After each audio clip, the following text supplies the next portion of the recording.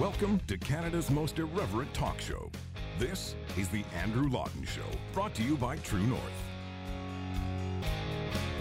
Coming up, yesterday's conspiracy theory is today's public policy. The federal government is talking about mandatory vaccination as inevitable. We'll talk about that and also getting kids back to the classroom. The Andrew Lawton Show starts right now. Hello and welcome to Canada's most irreverent talk show. This is The Andrew Lawton Show here on True North. It is great to talk to you on the program today.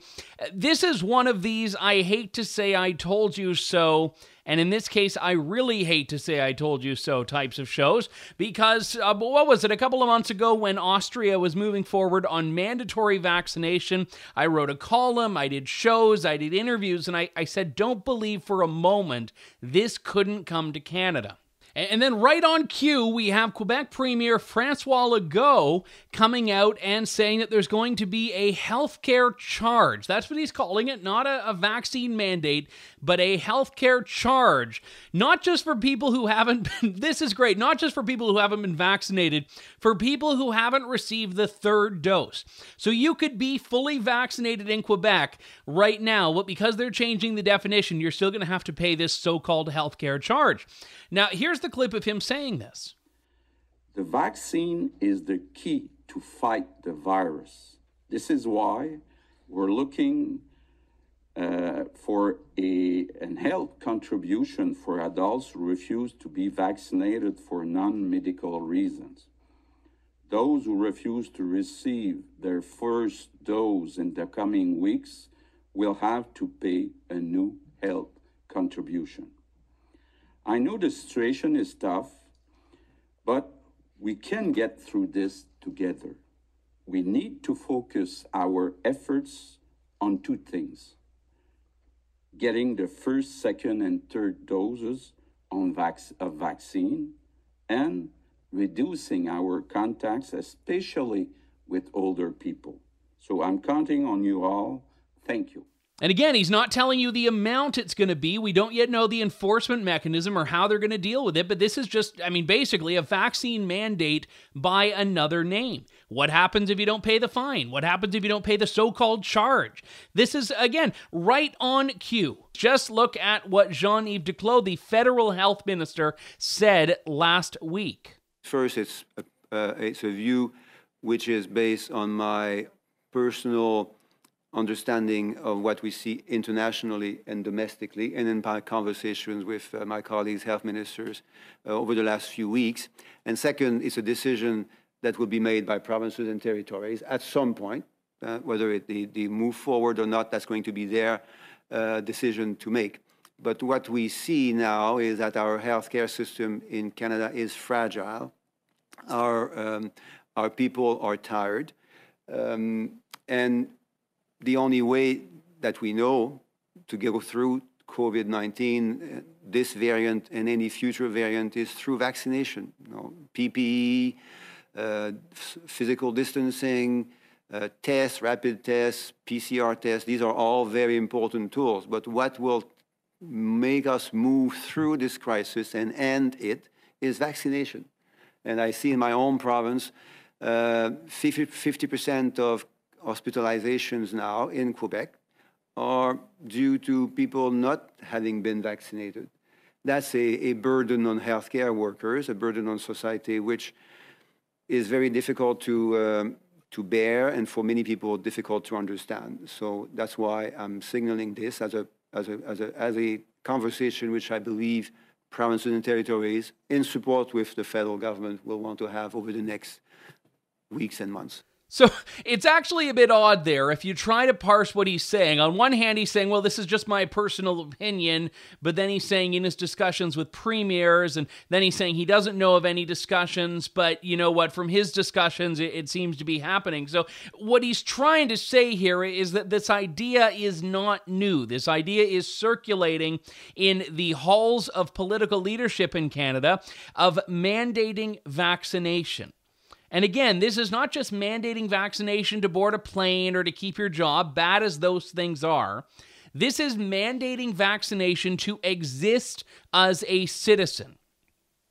So what Austria does, they'll fine you, I think it's like, 7,000 euros or something if you don't get vaccinated, starting in February. Now, the interesting thing about Austria, if I can go there for just a moment, actually I did go there for more than a moment in November before this insanity, but their approach is one that I find quite fascinating because they implemented this or introduced this near the end of November, and they say it's so important, it's so critical, vaccination we need, but it goes into effect in February. So it's like they're accepting the inevitable permanence of this regime and of this pandemic when they do it. But nevertheless, let's talk about Jean-Yves Duclos here. So he says that they're going to do it. Austria's approach is a huge, steep fine. You get more restrained versions of this in places like Greece where they'll fine a senior, someone who's over 60, 100 euros a month. The Czech Republic is doing something very similar. So they're saying, well, yeah, you have a choice to get not vaccinated or a choice to stay unvaccinated, but if you make that choice, then you've got to pay, this little amount every month just so that you can put it into the healthcare system, because that's what they're trying to do. I mean, the Austria approach is in a way better because it just seems insane on the surface. The Greek approach is a lot more dangerous because a lot more people would go along with that because they feel, oh yeah, well, I mean, it's 100 euros, okay, if you make the choice, you have to go. But my approach, whether it's Austria, Greece, Czech Republic, Germany is also mulling mandatory vaccination as well. And it's interesting because the Nuremberg Code, which implores, because it obviously came in the wake of the Nuremberg trials, experiments that were done on people by Joseph Mengele and others in the Nazi regime. The Nuremberg Code, which a lot of people have cited in the context of vaccination and the opposition in the Nuremberg Code to human experimentation and all of that. And I've deliberately not gone down that road previously because I know people will make a connection and will hear something in that isn't necessarily supposed to be there. But I'm going to bring it up now. Because when you're talking about mandating vaccination, you are not just talking about, violating the prohibition on live human experimentation. You're talking about something more fundamental, which is the obliteration of consent, that you no longer need to consent to a medical treatment because the state is mandating it. The state is making it so that you no longer have any such choice. So Germany, of all places, should be very keenly aware of what it's doing if it decides to go the Austria route and prohibit the idea to make this choice for yourself, to mandate vaccination. But all of these countries in the world are doing this. Now, if Canada does this, they'll probably not go the Austria route. They'll probably go the route of, you just pay a little fine. And some people will say, well, yeah, it's still good. You still have a choice. But then there's the question of what happens if you don't pay the fine. What happens? Even if the fine is just, 100 Canadian dollars a month if you don't get vaccinated. Maybe it's $100 a year. Who knows? What happens if you don't pay the fine? Right now, in most parts of the country, if you do not pay an administrative fine, you can be thrown to jail. You could, as a less severe measure, have your driver's license not renewed. They have some power they can put over you, but you could ultimately be thrown in jail.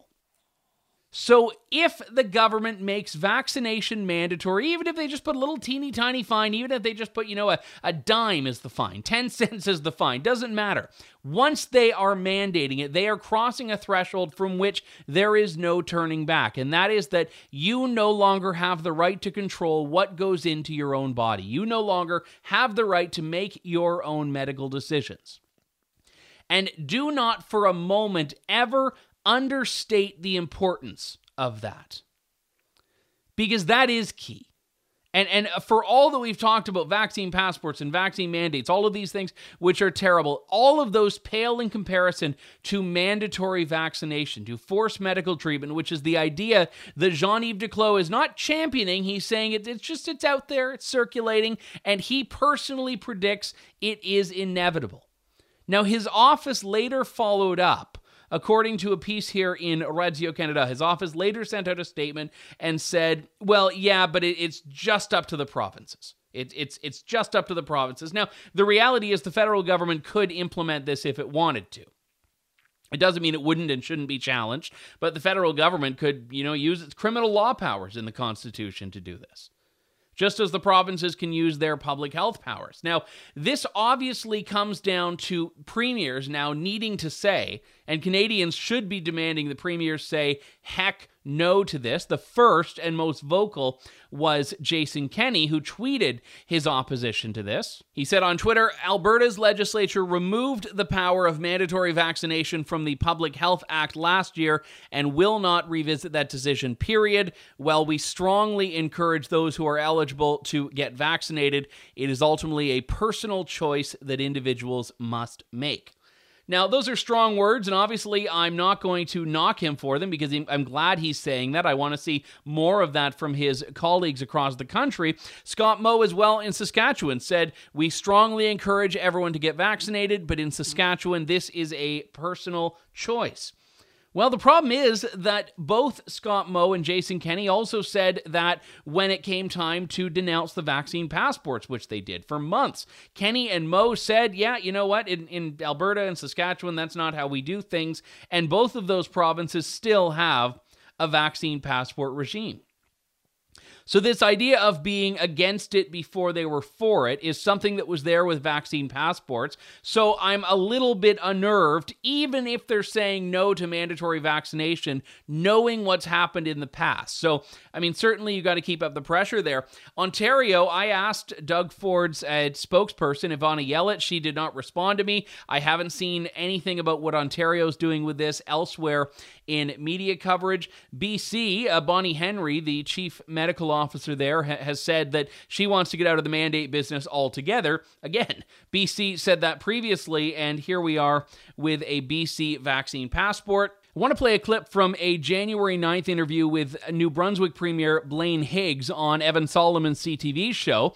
This interview has a lot. I think it's like 55 seconds or whatever, but there's a lot packed into that we will need to unpack in a moment. But first, take a look at the clip. I'm in the case that if you can accommodate, we always thought 90% or so was, at one time we thought 75% was herd immunity, and then it went to 90%. So is 90% the right number? And if we have 90% people that are fully vaccinated and continue to be so, and that allows society to function as normally, then that's fine. But we haven't gotten to that point. So if we continually have outbreaks because of the 10% that refuse to be vaccinated, then we have to go to the next level. So I would say accommodation is, you look at flu shots, you look at a lot of things that we do as routine. This needs to be routine. But we have to decide first and know that would that 10% be jeopardizing our health system? And right today, I think because we haven't stabilized with this COVID virus, we don't know that. But that is a key factor on how hard you need to go. So that was New Brunswick Premier Blaine Higgs. So first off, he defends the moving goalpost. He's like, oh yeah, we used to think it was 75. Now we think it's 90. Maybe we'll get to 90 and find that doesn't work either, and then we'll have to do something else. So he's acknowledging these moving goalposts and defending them and saying, yeah, we have no idea. Maybe there will be outbreaks. Maybe there won't be. But then he's also saying something here, which is that if they get to 90% and if there's still COVID, then we will have to go to the next level. And in the context of talking about accommodations for people that can't or don't want to get vaccinated, it sounds like, not explicitly, he's alluding to mandating it to go after those holdouts. But again, they're talking about it in this world, a 90% vaccination rate, and he's saying, yeah, but we got to get those last 10. So of all the different changes and all of those different locations for the goalposts, the one now that we're seeing is 100% vaccination. 2 weeks to flatten the curve, just a couple of weeks longer, when there's a vaccine, when 75% of people are vaccinated, when cases are down. Now it's when there's zero COVID, and then when there's 100% vaccination. These are all of these things. But a lot of these are just completely mythical ideals. They're not possible. They are not possible. We're not going to see 100% vaccination rate. Even if you do mandate it outright, you're just not going to get there. That is not a realistic expectation when people do, for whatever reason, have their issues with this and other vaccines. But New Brunswick is entertaining the idea of taking something to the higher level. Not a higher level, but to the next level. That's where New Brunswick's going. So with this on the table, in a couple of provinces. And by the way, more often than not, the provinces haven't said anything at all. I mean, I don't know how PEI or Newfoundland are feeling about this. I don't know how Manitoba is feeling about this. And we're reaching out. We're trying to get an answer on this because I want every single premier in this country to stand up and say what Jason Kenney said, which is absolutely no in no uncertain terms. And here's what I would ask them. And if I ever go back on this, I am going to resign. That's what premiers should do. They should stake their political legacy, their political careers, their political power on this idea. Every premier should be able to take a stand and say, I oppose mandatory vaccination, and if I ever change my mind on that, I'm going to resign because clearly I am unfit for public office if I go back on my word like that. That's what needs to happen here. I'm not optimistic, but that is absolutely what needs to happen. And I go back to a story we've talked about a number of times when in Ontario, the provincial government gave police forces the power to stop and question people. It was around the time of the 2nd or 3rd or, 47th stay-at-home order. And they gave police the power to stop and question people about why they're outside of their homes. And in the span of, I think it was like 48 hours, every single Ontario municipal police force, everyone, from the London, Ontario police, the Ottawa police, the Toronto police, to small towns, every single one of them said, we are absolutely not going to do this. And that was important. Because when every single police department is saying we are not going to avail ourselves of this power that you've given, that is what leads to the power becoming nullified, and the province later backtracked it. So I think something very similar needs to happen here. The federal government drops a hot potato or just a grenade, a live grenade, in the laps of the premier saying, yeah, I think that mandatory vaccination is coming down the pipeline, but it's these folks here that are going to do it. Every premier should be standing up and saying, yeah, no, I'm not. No, we're not. We're not doing that. We don't support mandatory vaccination. I mean, if I were a premier, I'd be looking at the federal government and saying, you want mandatory vaccination, you do it. You do it. So it's like the federal government is trying to give a marching order here. They don't want their hands dirty by something they clearly support. So again, and I don't have any inside knowledge here. I'm not saying at the First Minister's meeting there was an agenda item about mandatory vaccination, but the fact that more premiers are not denouncing this suggests that perhaps what Duclos was saying is true, that this discussion is taking place, even just in a small way. So every single person in this country needs to demand of their MPs, their MPPs, their MLAs, their MNAs. I think there's another M something A. But every elected representative you have federally and provincially, you should be asking right now, will you take a stand on record and denounce mandatory vaccination? And remember, I talked months ago about that Webster dictionary had changed. Or was it Webster or Merriam, or whatever it was? They had changed the definition of anti-vaxxer to anyone who opposes a vaccine mandate. Never has it been more important to divide vaccination and mandatory vaccination. The mandatory is the part that I care about. You can make your own decision on vaccination, that's your right. But the mandatory, absolutely everyone should oppose that. Even if you're fully vaccinated, boosted, you could be triple dosed, quadruple dosed, you could have 2 Pfizers, a Moderna, an AstraZeneca, and a Sputnik for good measure, and you should still be saying that was your choice to make, not the government's. From Pierre Trudeau's great proclamation to the government has to stay outside the bedrooms of the nation, Justin Trudeau's dramatic proclamation. Let me play it for you. His dramatic proclamation of a woman's right to choose to have an abortion. This country is a country of openness, of respect, of compassion, of the rule of law, of the rights of the individuals, of freedom. Freedom from fear, freedom from crime, freedom to love who you want and not be judged for it, freedom to do what you want with your body. Oh, there you have it. Yeah, a woman, everyone has the right to do what they want with their own body. Well, except when it comes to vaccination. That's where things have gotten. So yet again, yesterday's conspiracy theory is today's public policy. As I said at the beginning of the show, it brings me no joy to say I told you so, but I did. Now let's take a stand. When we come back, we will be talking about kids in schools and perhaps some good news on the horizon. We'll talk about that straight ahead. Stay with me. You're tuned in to The Andrew Lawton Show. Welcome back to the program. This is the Andrew Lawton Show here on True North. And in my province of Ontario, kids are still out of school.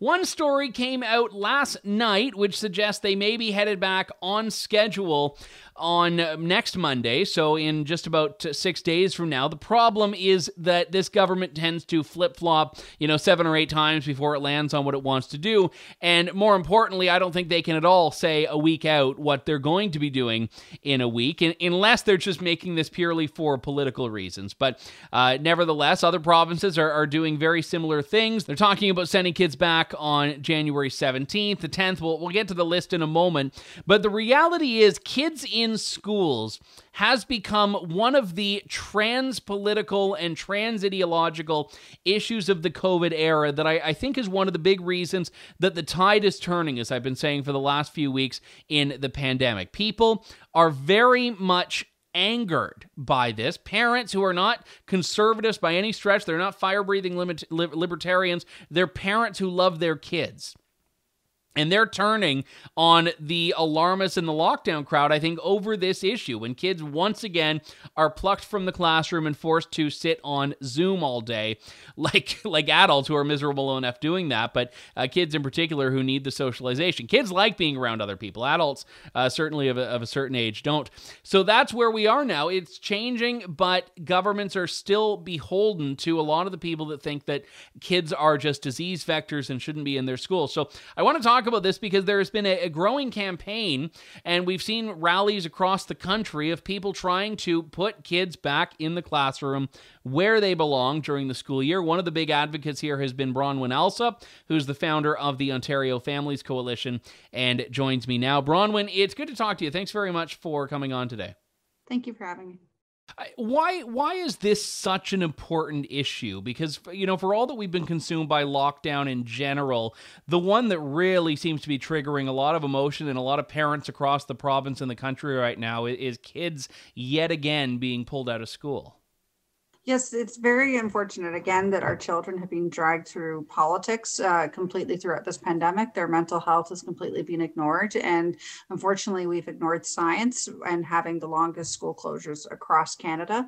Ontario has been completely failing our children by having these continuous school closures for such long times. And it has to stop. We've been doing everything we can throughout this pandemic, who myself have been advocating to keep schools closed, and we've had petitions that have had tremendous success in numbers. People are angry and upset, but still it doesn't seem to change anything with Ford, where he makes decisions when he's put under pressure, and he ignores science, and he makes political decisions that override science. And that's just wrong. You need to follow science and make sure that our kids have in-person learning. And that's for all ages, not just for children that are vaccinated, that are in high school age, who have had that advantage to have the double dose, but for all ages, from JK to grade 12, all ages need to be back in school absolutely no later than January 17th. Every day counts.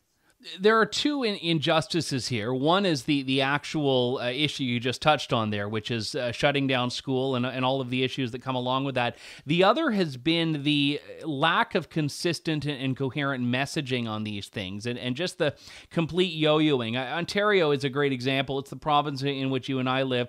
We were hearing, as of, I think it was October, January 1st or December 31st or whenever it was, that we were going to be getting just a little two-day bump, that the school year was going to be pushed back from January 3rd to January 5th.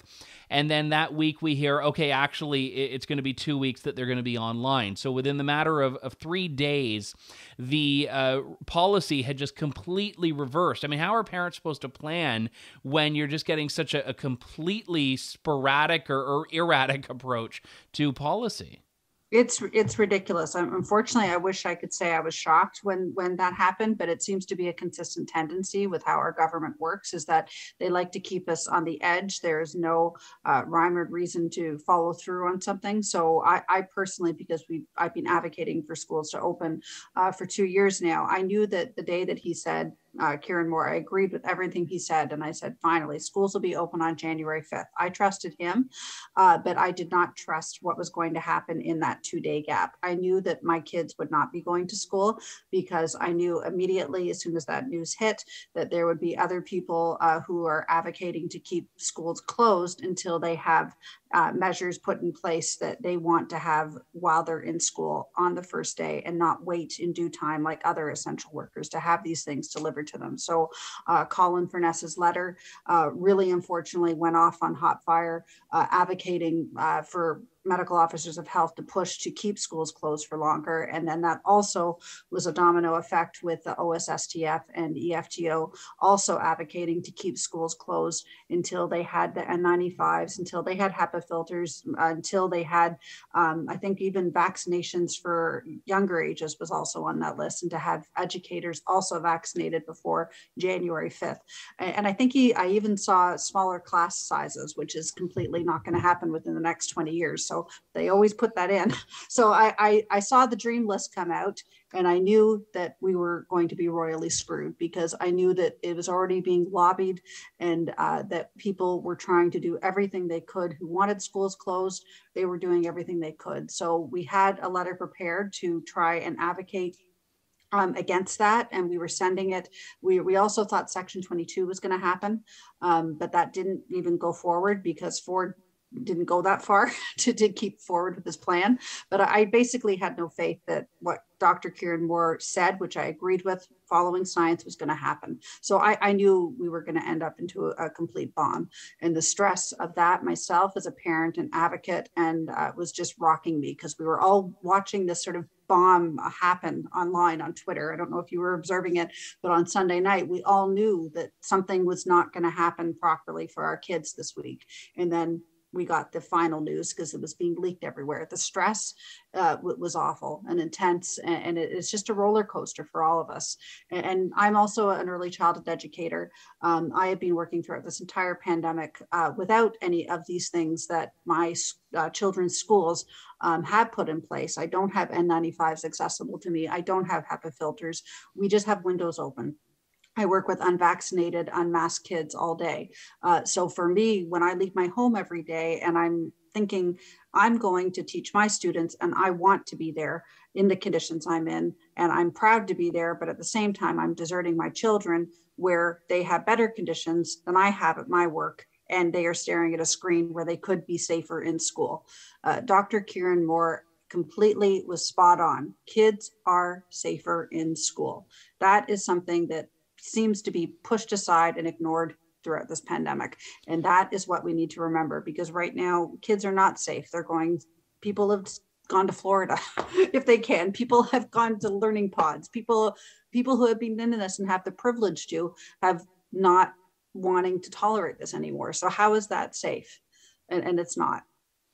You touched on a very important point, though, there, Bronwyn, which is that you're not arguing, and people who want kids back in school are not saying that, we just want this in spite of the science. The arguments you're advancing are that the science supports school being a safe place for students right now. Exactly. That is the safest place. They have the most safest sort of measures already put in place compared to places that are already open, which essential workers like myself, daycares, don't have.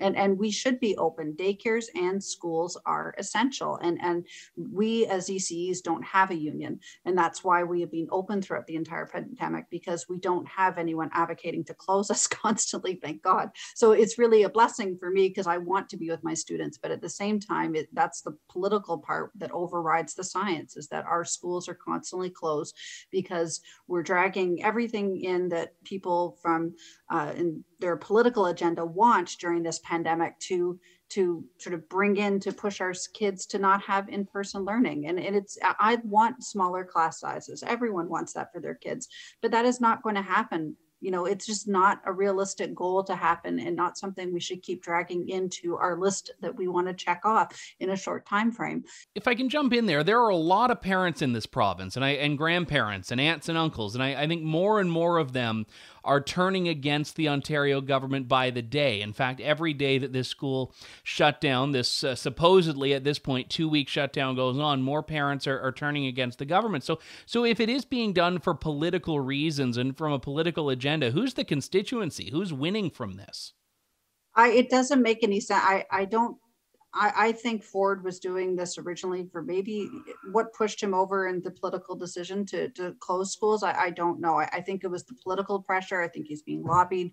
I have no idea what drove him originally to do this. Maybe it was possibility, the medical side, thinking of capacity. Maybe that was something that made his decision, because of being overwhelmed in the hospital with the shortages. I don't know the specifics, but this doesn't make sense why our kids are constantly going through this with the school closures, where other essential workers are managing and not closing. We have staff shortages at work. There's lots of people who are going through shortages, but we're still open.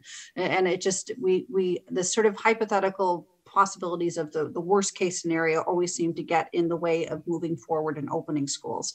And that is the biggest problem. As soon as they said they're not going to open schools, we knew we were going into this repeat of what we've gone through for the last 2 years, where it's not 2 weeks, it's not 2 days. It could be 4 weeks. It could be 6 weeks. It could be 8 weeks. They'll come up with every sort of different sort of excuse.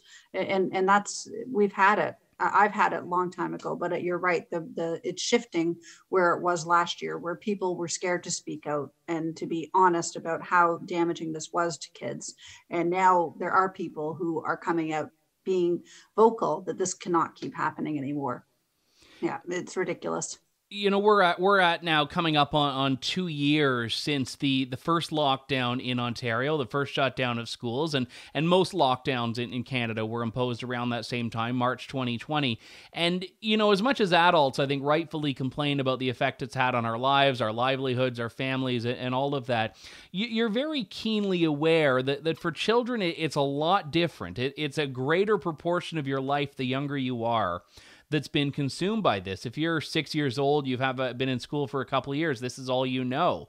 Even if you're 8, 9 years old, this is now becoming more and more of a share of your time in school. And we may not, and again, I realize this is a terrible scenario no one wants to envision, but we may not totally know the negative impact and the scope of this for years to come, when we see that socially and educationally, a pretty critical point in children's lives has just not been there.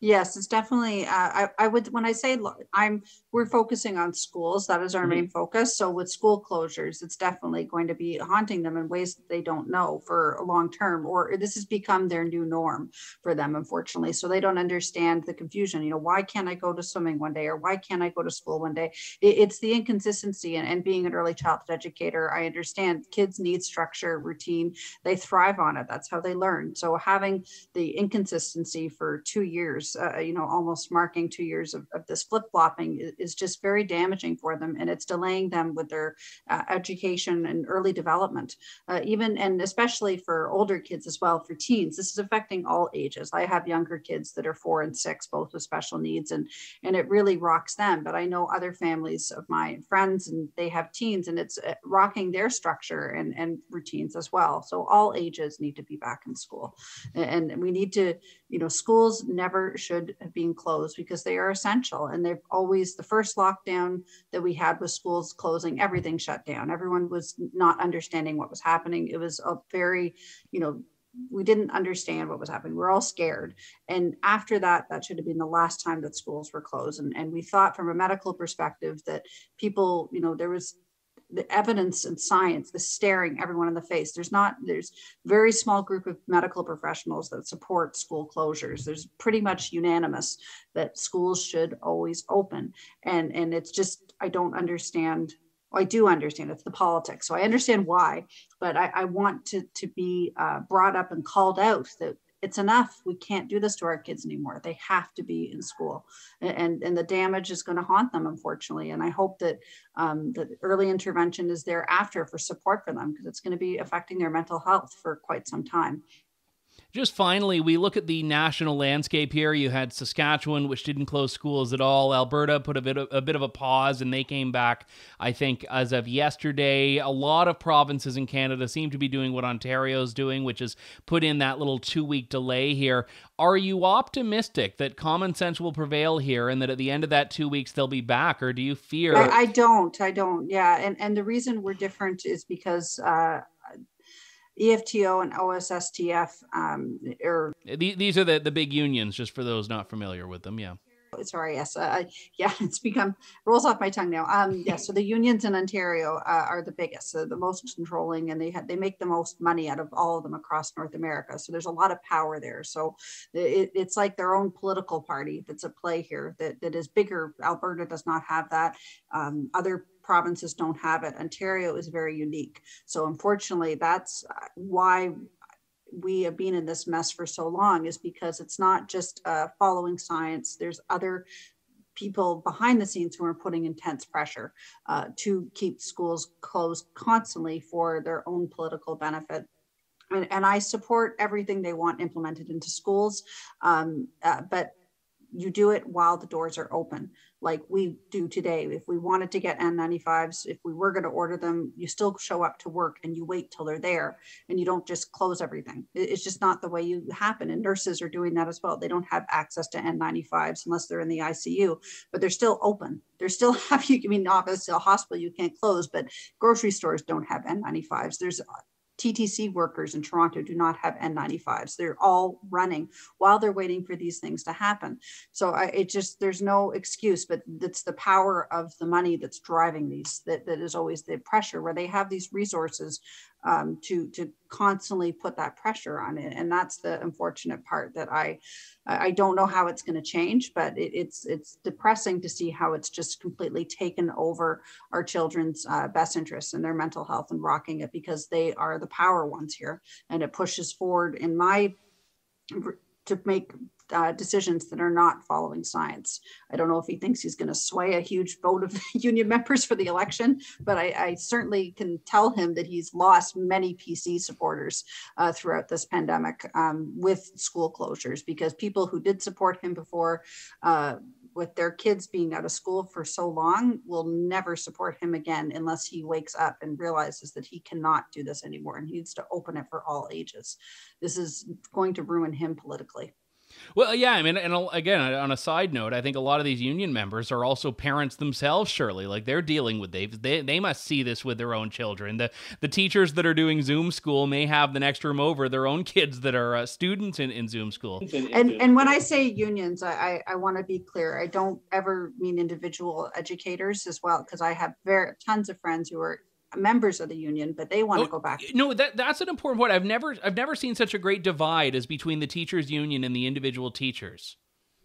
Yeah, and that's the part where I have friends that are, just beside themselves, where they are watching their kids crumble, they're watching their students crumble, and they are trapped themselves in this system where they have no voice because it has risk for their job.